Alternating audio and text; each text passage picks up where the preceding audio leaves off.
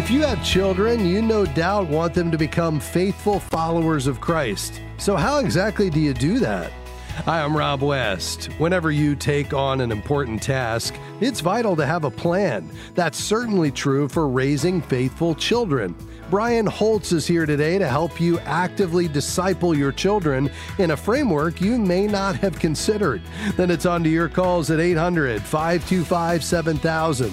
That's 800-525-7000. This is Faith and Finance Live, biblical wisdom for your financial journey. Well, our guest Brian Holtz joins us again today. Brian is the incoming CEO of one of our favorite ministries, Compass, Finances God's Way. He's also the author of Financial Discipleship for Families, Intentionally Raising Faithful Children. Brian, great to have you back with us. Thanks, Rob. It's great to be with you again. Brian, you were here last month to talk about this book, and we were barely able to scratch the surface, so perhaps we can pick up the discussion again. I know your goal is to help parents train their children as financial disciples, so let's define that. What is a financial disciple? It's actually exactly what it sounds like. Financial simply meaning that it's relating to money and possessions, and we know a disciple is a person who learns and applies the teachings of Jesus. So a financial disciple is simply someone who learns, applies, and multiplies the Bible's teachings on money and possessions. Now, you write that financial discipleship has 5 pillars, so why don't we walk through those today? Sure. So the first is ownership. This is the realization that God owns it all. He doesn't just own the 10% of our modern tithe or even the 23% of the Old Testament tithe. 1 Chronicles 29:11 tells us that everything in the heavens and earth is his. And Psalm 24:1 says the earth is the Lord's and all it contains.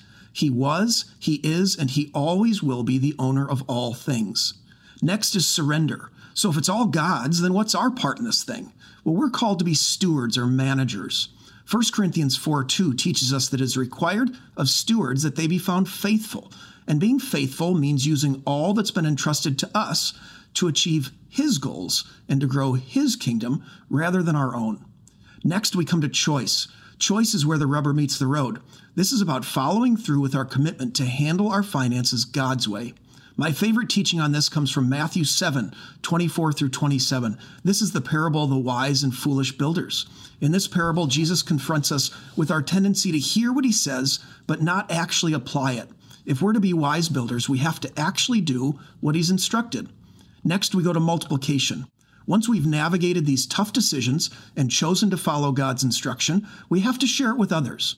The Great Commission in Matthew 28:18 through 20 tells us to go and make disciples of all nations, teaching them to obey all that he's commanded. Jesus' vision for us is never to keep it to ourselves. We have to put this lamp on a stand for the whole world to see. Finally is eternal focus, and this is a return back to why we do this in the first place. We don't do it for the here and now. Life is so short and eternity is so long, and Scripture is clear that what we do here and now will impact our eternity forever. We need to stay focused on the eternal outcomes of our financial decisions here on earth.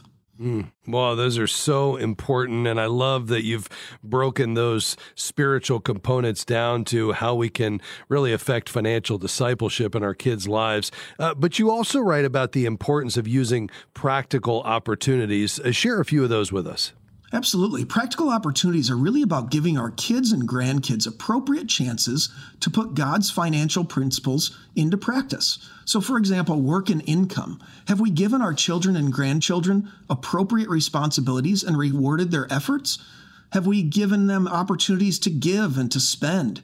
Do our children and grandchildren have financial responsibilities and freedom to make decisions on how to use the money? Planning and budgeting. Have we taught them to count the cost of financial decisions, helping them realize that a decision to buy something today is truly a decision to not buy something tomorrow? And accounting for their finances. Do we walk alongside them, helping them remember the financial goals they had set and offering them wise counsel? Studies show that up to 90% of learning is done through personal experience. So we need to give our kids and grandkids practical opportunities to apply God's financial principles.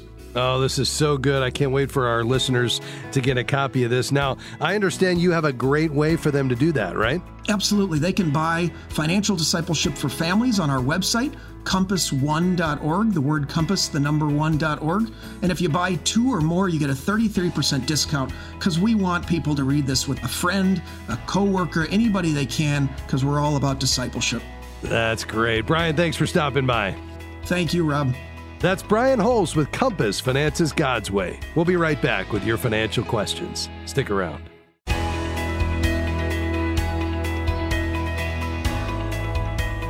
Well, it's great to have you with us today on Faith and Finance Live. I'm Rob West. All right, big news out today from the Federal Reserve. That's right, they're going to hold interest rates steady, and that's big news in and of itself, although it was expected. But what's moving the markets today are comments from Federal Reserve Chairman Powell about rate cuts coming in 2024. The headline says he's indicating at least 3 cuts coming in 2024. The market, of course, loving the news. The Dow Jones up 500 points to now north of 37,000, which is a new all-time high. Really interesting. The S&P 500 up about 1.3%. The NASDAQ up the same. So the market's liking what the Federal Reserve is dealing out today, holding steady on rates, but it's those comments indicating those cuts coming in 2024, hopefully indicating that we're going to see a soft landing. The other news in that report was that they lowered their inflation forecast for 2024, seeing one of their core measures of inflation falling to 2.4%. So that's really interesting as well, seeing inflation coming down. And he explained why they saw that. Their target, of course, 2%. A lot of folks wondering whether they were going to be able to get there next year, and that was weighing on the markets, that perhaps, at least, they were going to have to leave rates higher for longer. Jerome Powell indicating maybe that's not going to be necessary. So all that moving the markets. Your 401k will like that, that's for sure.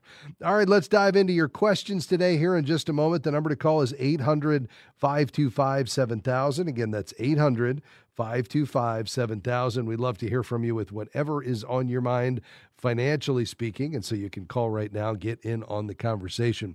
We started today by talking about raising money-smart kids, specifically financial disciples. You know, here's the big idea. As we prepare to launch our future adults, we need to make sure they have 2 critical pieces. Number 1 is the financial literacy, the skills they need to manage money. The other piece is that biblical worldview of money. So they need to understand that God owns it all, that they're stewards or managers of God's money, that 100% belongs to Him, and that we're to be found faithful. They need to know that God's Word speaks extensively to money and how it can compete with our hearts for lordship, that our hearts follow our money. That's clear in God's Word, that it's better to give than to receive, that we should live with contentment, not trying to get caught up in the comparison trap. I mean, all of these themes that we see in Scripture, that life does not consist in the abundance of your possessions, and that you should be rich toward God, making Him your ultimate treasure. We've got to teach them that. We also have to teach them critical financial skills so they're ready to navigate the practical details of personal finance. Well, a little later in the broadcast today, I'm actually going to mention a few of those must-have financial skills. So if you have a Gen Zer in your life, perhaps you can encourage them in their biblical financial journey with some of these skills that I'll share with you today. And again, we're taking your questions as well. We've got lines open. We're ready for you at 800-525-7000. You can call right now. All right, let's head back to the phones, actually to our first caller. We're going to go to Missouri. Hi, Christina. How can I help? Hi. So just my husband and I very overwhelmed with credit card debt, about $150,000. And we are just super overwhelmed, not sure how to get out of it. Been trying to avoid bankruptcy for 10 years. Yeah. Well, I can understand that. I know, Christina, that's got to be weighing heavily on you guys. Let me ask you, are you able to make the minimums now? I mean, which would probably be around $5,000 a month? It's close to that. And we were to a point where we're not, with food going up and like my child needs organic food. She has histamine problems, so food is outrageous for us. So with that, we're kind of to the end where we're not going to be able to. I've negotiated like 0 to 3% interest on 5-year pay downs with all of them, but a few. But it's still massive. I mean, yeah, I can imagine. And so have you gotten behind on them, or have you found a way to keep them all current? Most of them are current. I've gotten behind on one that refuses to do anything, and it's 30% interest. They won't. Wow. So that one is like 3 months past due. Yeah. I just pay, $100 a month. That's all I can. Yeah. Okay. And have you resolved what got you into this, massive amount of credit card debt in the first place, or are you continuing to add to these? Yes. So it was a divorce, my husband's divorce. So we had to take her back to court and all that stuff. And then I had medical debt, about $50,000 that went on credit cards too. So those are resolved. It's just now digging. Yeah, got it. All right. Have you looked into credit counseling, what's often called debt management? Yeah. Now they said 9.9%, and I negotiated like over 120,000 of it at 0 to 3%. So the payments we owe would actually go up. Okay. But you don't have to put all of the cards in. So could there be any of the cards that, perhaps have been stubborn, like that one at 30, that they may have a credit counseling rate that you could slide that one into at least? I could look at that. Yeah. I don't know how I'm going to afford it. Like we're getting. Yeah. No, I get it. Well, here's the thing. I mean, obviously this is going to require somebody to get into the details with you. At the end of the day, it is what it is. I love that you've tried to keep this out of bankruptcy, and you may get forced into bankruptcy just given the size of this debt. I love that you want to try to honor this and get it paid back. Obviously, you can only do what you can do, especially with the ongoing expenses related to the unique situation you're in with the food costs, especially given the condition. So I would probably reach out to our friends at ChristianCreditCounselors.org. I'd also love to just provide a certified Christian financial counselor, Christina, to come alongside you and your husband just to take a look at the spending plan, analyze the debt, just give you maybe a fresh set of ideas on how you might be able to navigate this. I mean, at the end of the day, this is, we've got to have the income to cover this massive debt every month on top of just your basic living expenses. I expect you've cut just about every place you can, but if we want to continue to try to avoid bankruptcy, if that's possible at all, obviously if you let these go, into collections, given the size of them, some of them, all of them may come after you with a judgment, and obviously you'd love to avoid that. So I'd be happy to provide a counselor that could, actually work through all this with you over a video call, over several sessions, just to see if you all can come up with a plan. Would that be helpful? Yes, thank you so much. I appreciate it. Well, I'd be happy to do that. All right, let's do this. So you stay on the line. We'll get your information, and we'll get a certified Christian financial counselor in touch with you. We'll cover the cost of it just as our gift to you, and let's see if we can't make some progress there. Keep us posted. We'll certainly ask the Lord to intervene here, but we'd love to hear the rest of the story as this plays out. Thanks for being on the program today. We appreciate it. Well, folks, we're going to head to our first break here in a moment. We've got two lines open at 800-525-7000. Let me mention, this is a big week for us here at Faith and Finance. We have a generous donor that has put up a $50,000 match between now and Friday the 15th. And so every gift that you make is going to be doubled between now and Friday at the end of business. So if you'd like to support our work here as we press toward our year-end goal of $250,000, this week, dollar for dollar up to $50,000 is matched. And so this would be a great time for you to come alongside us and say, I want to be there for you. I want to support Faith Fi and all the work that you do on this radio broadcast and in the app. Just head to faithfi.com and click Give. A gift of any amount would be doubled today. We'll be right back.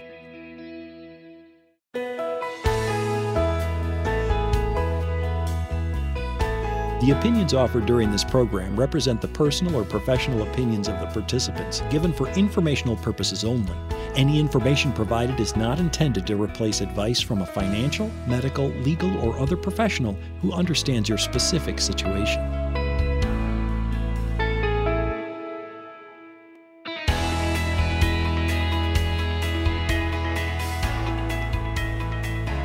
Great to have you with us today on Faith and Finance Live. I'm Rob West.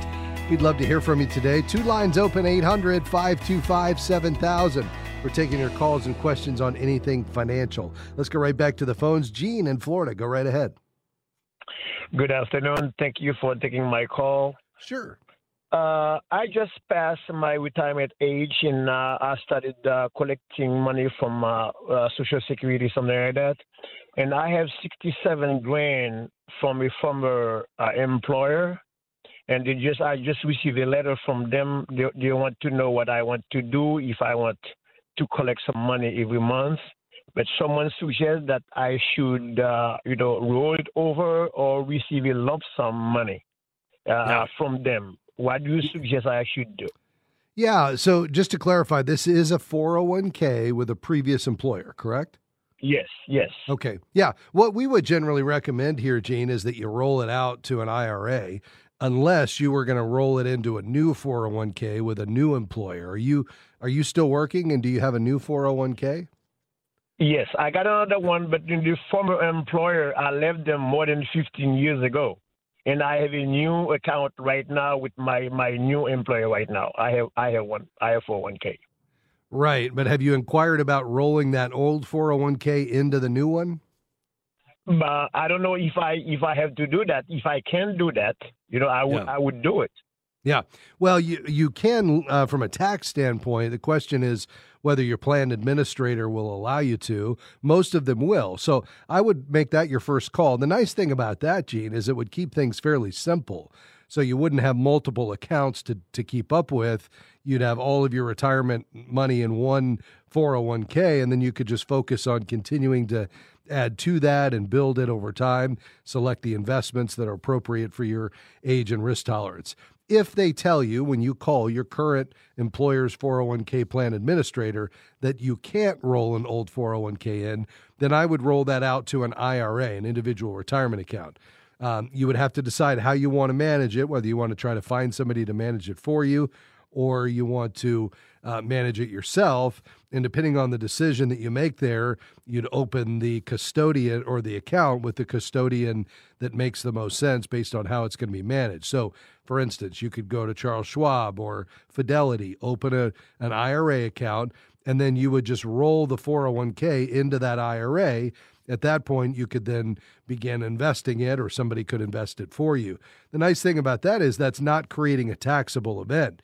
So that money would stay in a pre-tax environment and continue to grow. And then the idea is that you would tap into that in retirement when you need it.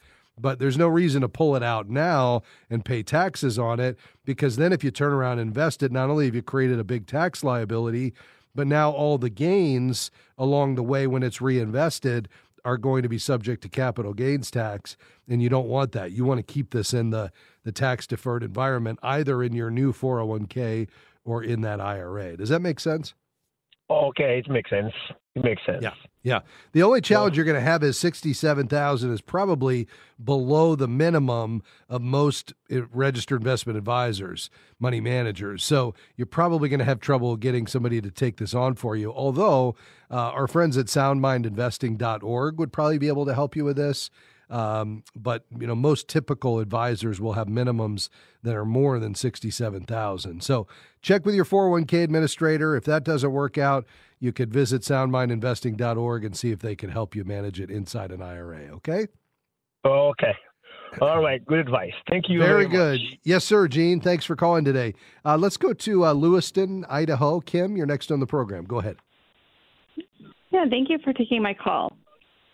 You're welcome. So our church is doing a special Advent offering, and I've been praying and reading scripture and trying to figure out what is the right amount to give for our household for that offering. And I'm just really struggling with what the right answer is. Yeah. Well, let me ask you, are you married? Yes. Okay. And do you and your husband normally make these giving decisions together? We do. And, as soon as the church announced it, he threw out amount, and I said, I want to pray about it first. I want to make sure we're giving the right amount. Yeah. I'm not opposed to the amount he said. Sure. but I kind of am the one that kind of monitors the finances. Yeah, And I'm just trying to figure out that balancing of stewardship of savings for needed expenses versus trusting God and giving. So that's where I'm at. Well, I think that's a great question, Kim.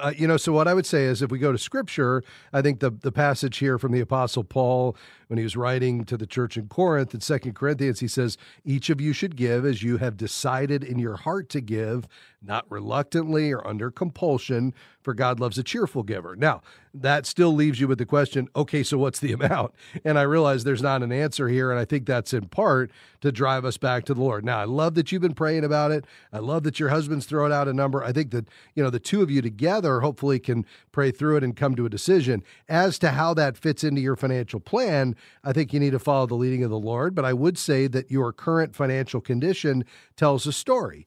And so we certainly wouldn't want to go into debt, to give, but there may be times where God leads us to give something that, on paper doesn't necessarily make sense, and yet we trust God as our provider.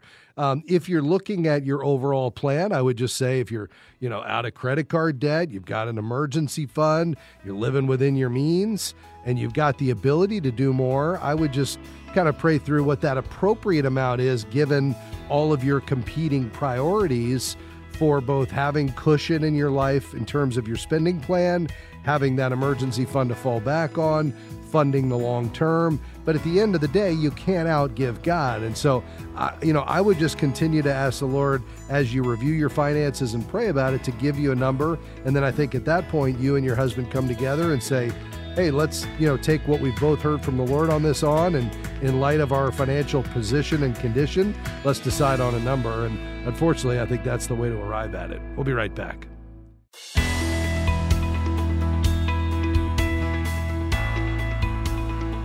Thanks for joining us on Faith and Finance Live. We're headed toward year end, a big time for us here in these last couple of weeks of the year to hear from you, our faithful listeners and supporters as we press toward our year end goal. So grateful that one of our listeners stepped up and said, I want to fund a $50,000 match, dollar for dollar match for every gift to FaithFi this week only. So today, tomorrow, and Friday will be the final 3 days of this dollar for dollar match. If you'd like to make a gift of any amount, it will be doubled. It would be an incredible blessing to us as we press toward our ultimate year-end goal of $250,000. You can do so at faithfi.com/impact. That's faithfi.com/impact. And thanks in advance. Let's head back to the phones today. North Georgia. Vita, thank you for calling. How can I help? Yes, sir. Thank you for taking my call. I've got a son who just turned 13 years old, and he is rare. He's taken an interest in investing, and he's the type of kid that saves his money. Nice. A couple of years ago, my wife and I told him that if he saved $1,000, we would go ahead and match it, and so he is getting very close, and now I'm kind of getting nervous about having to hand him over $1,000. But he would be a wonderful steward of it. And lately he's been gifted with small amounts of precious metals and silver and gold, and he's taken an interest in seeing the values fluctuate. He's content with what he's been given. So I guess my question for you, I heard at the beginning of the program, was the making financial disciples. So I'm just curious, what, as a parent, what could our next steps be in directing him to continuing to be smart with his money? Yeah, I love this, Veda. This is really exciting that he's taken an interest in it. Obviously, God's wired him to have an interest in this, and this can be something that, man, could really be or will be a blessing to him, whether it's just as he manages what God entrusts to him in the days ahead, and or as he helps others. Maybe this ends up being a career path. Who knows? But in the meantime, I think just harness this desire to learn and grow and understand. I love that he's been watching the fluctuations in the price of gold. That's what I would advise on any stock investing.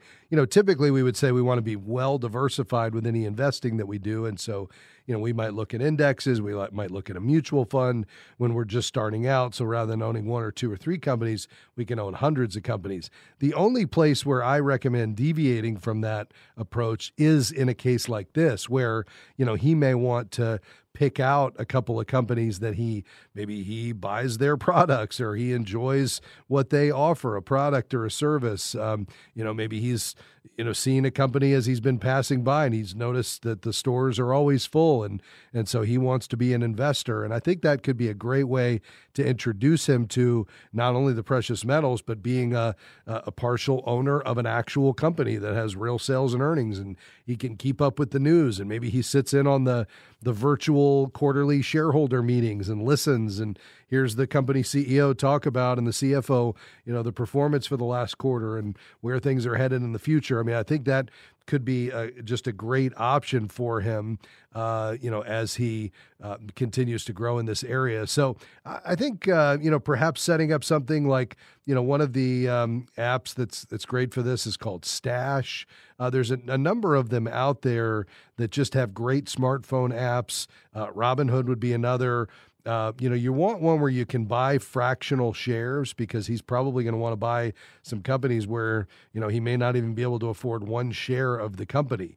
And that's okay because he can buy through fractional shares, even one, less than 1% of a company or of the stock even. So I think I would head in that direction just kind of as a next step. The second thing I do is make sure you introduce him to the idea of creating a spending plan. Our FaithFi app can help with that. At faithfi.com, click on app. It's free if you don't connect to your institutions. And so he could log, the amount he's putting in each of his envelopes and keep track of what's for giving and saving and investing. So that would be another option. And then thirdly, if he's a reader, I'd love to send you the Sound Mind Investing Handbook because this could really introduce him to some of the more, complexities of investing, the different types of investing, but through a lens of Scripture, so he understands kind of the biblical viewpoint on investing. How does that sound, though? That sounds it sounds great. It really does. He does this. He works the summer job. We have a market garden. I'm a teacher, so I've got the summer off, and so he's also learning people skills, going with me to the markets, and just interacting with people and making sales and giving change. And I think those are all valuable skills. So I think this book would be an excellent resource for him. Excellent. Well, we're delighted to do it. So you stay on the line. We'll get your information. We'll send that book out to you as our gift to you to be able to pass on to him. Again, it's called the Sound Mind Investing Handbook. And we appreciate your call today. All the best as you shepherd that young financial disciple. Thanks for calling. Let's go to Florida. Hi, Jan. How can we help? Hi. I have a $4,000 tax liability that will be due in April for 2023.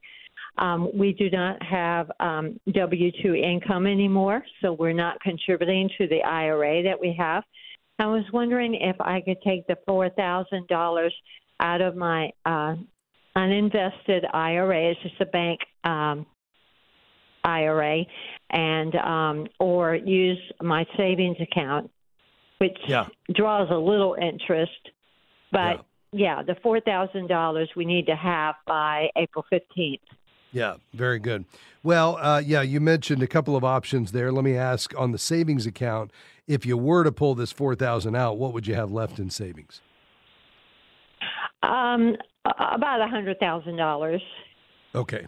And so that makes a lot of sense because you would be paying, the IRS is charging 7% interest right now. Obviously, you want to make sure you're in compliance anyway.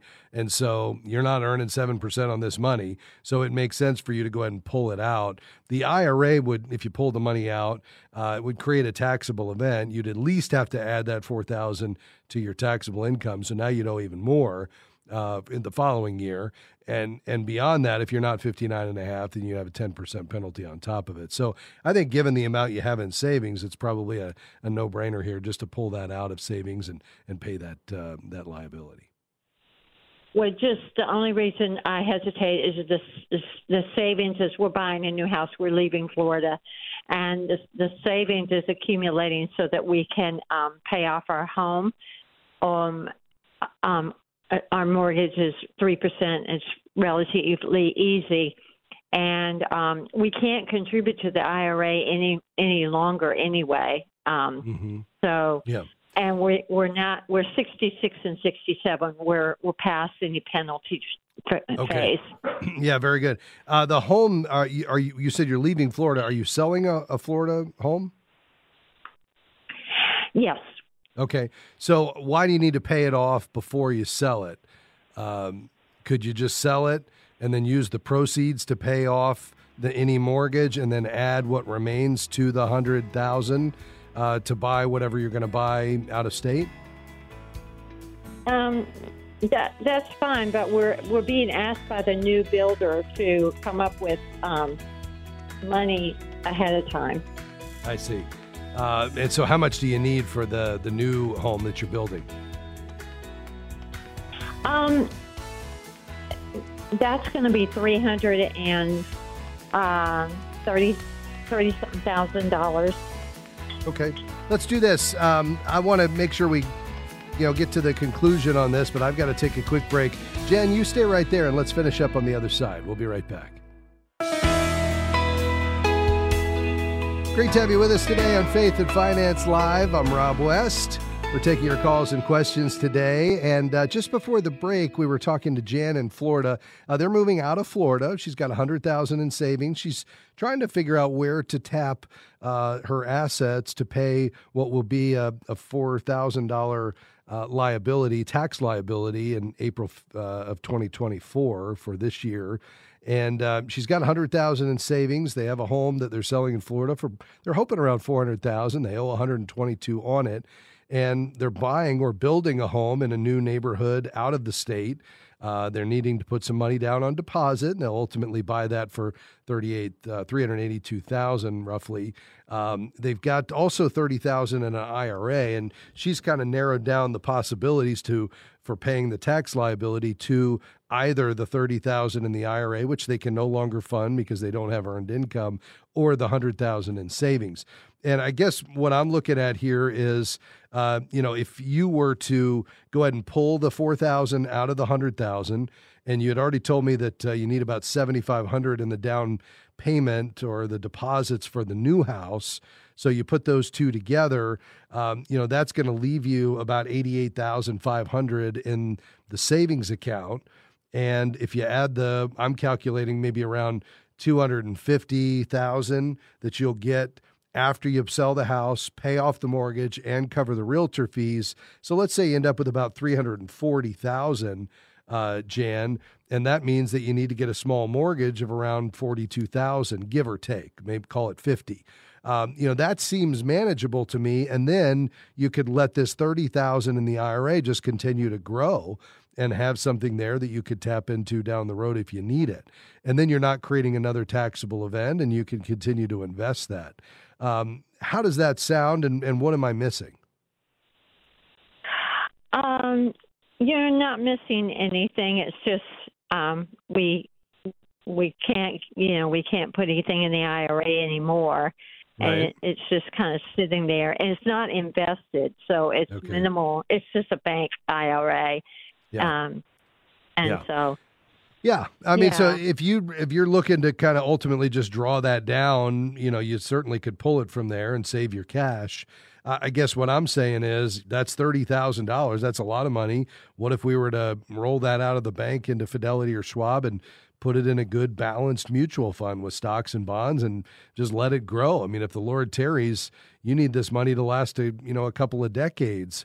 And if you needed it down the road, you'd have something you could tap into. But if you're saying, listen, it's just not significant enough in size and we can't put any more in it, and so therefore we're just going to slowly pull the money out, well, you certainly could do that, create the taxable event and hang on to your cash. I guess I'm just looking to preserve that and let you continue to invest it. Does that make sense?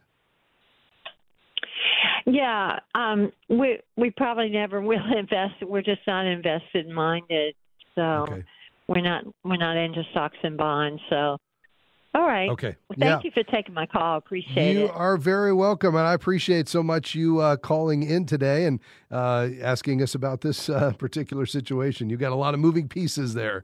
Hey, Merry Christmas to you, Jan. Let's go to Orlando and welcome Barbara to the program. Hi there. Hi. My company gave us a 401k, but they do not match it. So I was wondering, is it a good thing to join it? Yeah, I think that's a good question. One of the benefits of the 401k is the ability to put a bit more money in than you'd be able to, put in, let's say, with an IRA. So, for instance, what is your age, if you don't mind me asking? I'm 62. Okay. So, over age of 50, you could put in up to $30,000 in a 401k, whereas, an IRA contribution, over the age of 50 is going to be $7,500. So how much would you have the ability to put in on a monthly basis, roughly? Probably about $50. Okay. Yeah. So I would say in that case, then it comes down to, an IRA would certainly work. You wouldn't have to put it into the 401k. It would give you more investment options. And at that point, you'd have to decide, do we want a Roth IRA or traditional? One of the benefits of the Roth is that you don't have a required minimum when you turn, 73. The benefit of the traditional IRA, though, is that you get the tax break now. And the idea would be that while you're still working, you're in a higher tax bracket, so you could benefit more from the tax deduction today when you make the contribution versus putting in after-tax dollars like with the Roth. So what I'd probably do, Barbara, if you can only put in $50 a month, $600 a year, is just go with an IRA, an individual retirement account. You could set that up at Fidelity or Schwab. You could put that in some good high-quality mutual funds, and our friends at soundmindinvesting.org can help with that, okay? Okay. All right, very good. Thank you. You're welcome. Thanks for your call today. Let's go to Illinois. Hi, Clayton. How can I help? Yeah, thanks for taking my call. I got a question about the high yield savings accounts that you've been talking about. Yes. I had some credit cards with Capital One, and I was just wondering, and they offer a savings account. I was just wondering if it's a good idea to go with the savings account where I have my credit cards from. Yeah, that can obviously make things a little simpler just because you have one account to log into, and right there on the dashboard, you can see your credit cards and your high yield savings. I think the key is just how do the rates paid by Capital One today stack up with what you might be able to get elsewhere. So I'd probably visit bankrate.com first to see what the other banks are offering and just see which one, you feel like ultimately will, provide. You've got to find the balance between the simplicity of having everything under one roof versus what you're giving up. And what you may find is, okay, at Capital One, we're going to get half a percentage point less than we could get somewhere else, but we don't have to open another account. And that's real, especially when we're talking about a savings account where that may only amount to, $50 or $100 over a year. So I would just compare the two, see what the different rates are, and then make the decision based on that. At the end of the day, the convenience factor may end up pointing you toward the idea that ultimately, you'd be better off just staying everything at Capital One. Does that make sense? Yeah, that does. That gives me a little more insight. Okay. And thanks for some advice. I was just looking for some type of reassurance so I make the right decision. Absolutely, Clayton. We appreciate your call today. God bless you. Hey, before we round out the program today, we love it when you send us emails. And by the way, if you don't know, at moodyradio.org/finance, there is a place for you to submit electronically your questions. They come right into us. Our producer, Amy, collects them. And on Wednesdays, we try to tackle at least a few of them. And Amy, I think we're going to do that right now, aren't we? Yes, Rob, we've got a few here. And the first one is from Mr. Smith. He says, I own some property free and clear, and if I sell it and give all the proceeds to a ministry, will I still have to pay taxes on the profit? Yes, but so what would happen is if you sell it and then give the proceeds to the ministry, if you have a capital gain because you bought it and it's not your primary residence, you bought it, you sold it for an amount higher, you'd have to pay the capital gain, then you'd give it away, and then you could get a deduction if you itemize toward that gift against your income taxes. A better way is rather than sell and give then sell. And here's how you do that. You'd set up a giving fund with our friends at the National Christian Foundation, ncfgiving.com. Then you'd transfer all or a portion of that property to your donor advised fund, which sounds hard and it's really not. And then whatever portion of the property is in your donor advised fund, when it's sold, you don't pay the capital gains, and then you can give all that money away. So it's a great way for you to avoid some taxes. You still get the deduction on the amount that goes in, and you can bless your favorite ministry. I'm so glad that you know all those details. It does sound a little complicated, but that's a great strategy, it sounds like. So it really is, and I'm probably making it sound more complicated than it is, and our friends at NCF can help make it really simple. Okay, cool. Okay, Helen next. She writes, I'm 38 years old, married, and we have no kids. Excuse me. I am worried about who will care for me when I'm not able to care for myself. Should I buy long-term care insurance? I give generously to my church and support Christian organizations. Please advise me.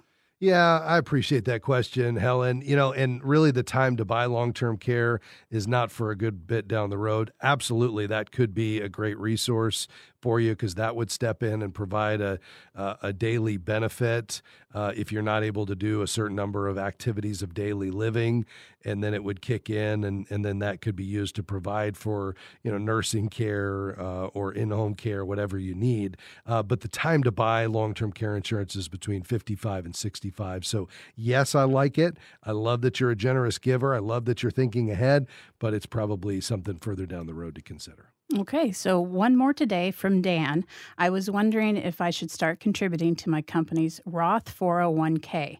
I am 36 and want to have less taxes when I retire. I have about $130,000 in the regular 401k. Am I able to transfer that to a Roth?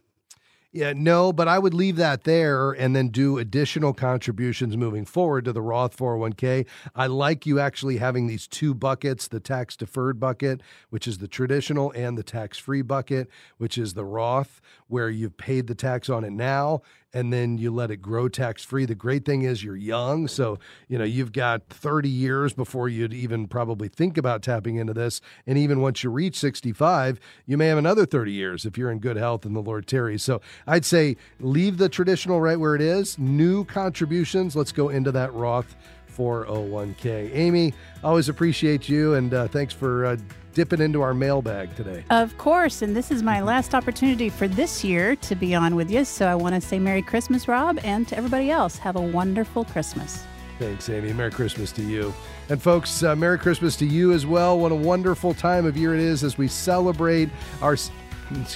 Excuse me, I'm getting choked up. As we celebrate our Savior's birth, don't want you to forget today, tomorrow, and Friday, every gift to Faith Fi matched at faithfi.com. Faith and Finance Live is a partnership between Moody Radio and Faith Fi. Thank you to Amy and Dan and Jim. Couldn't do it without them. We'll see you next time. Bye-bye.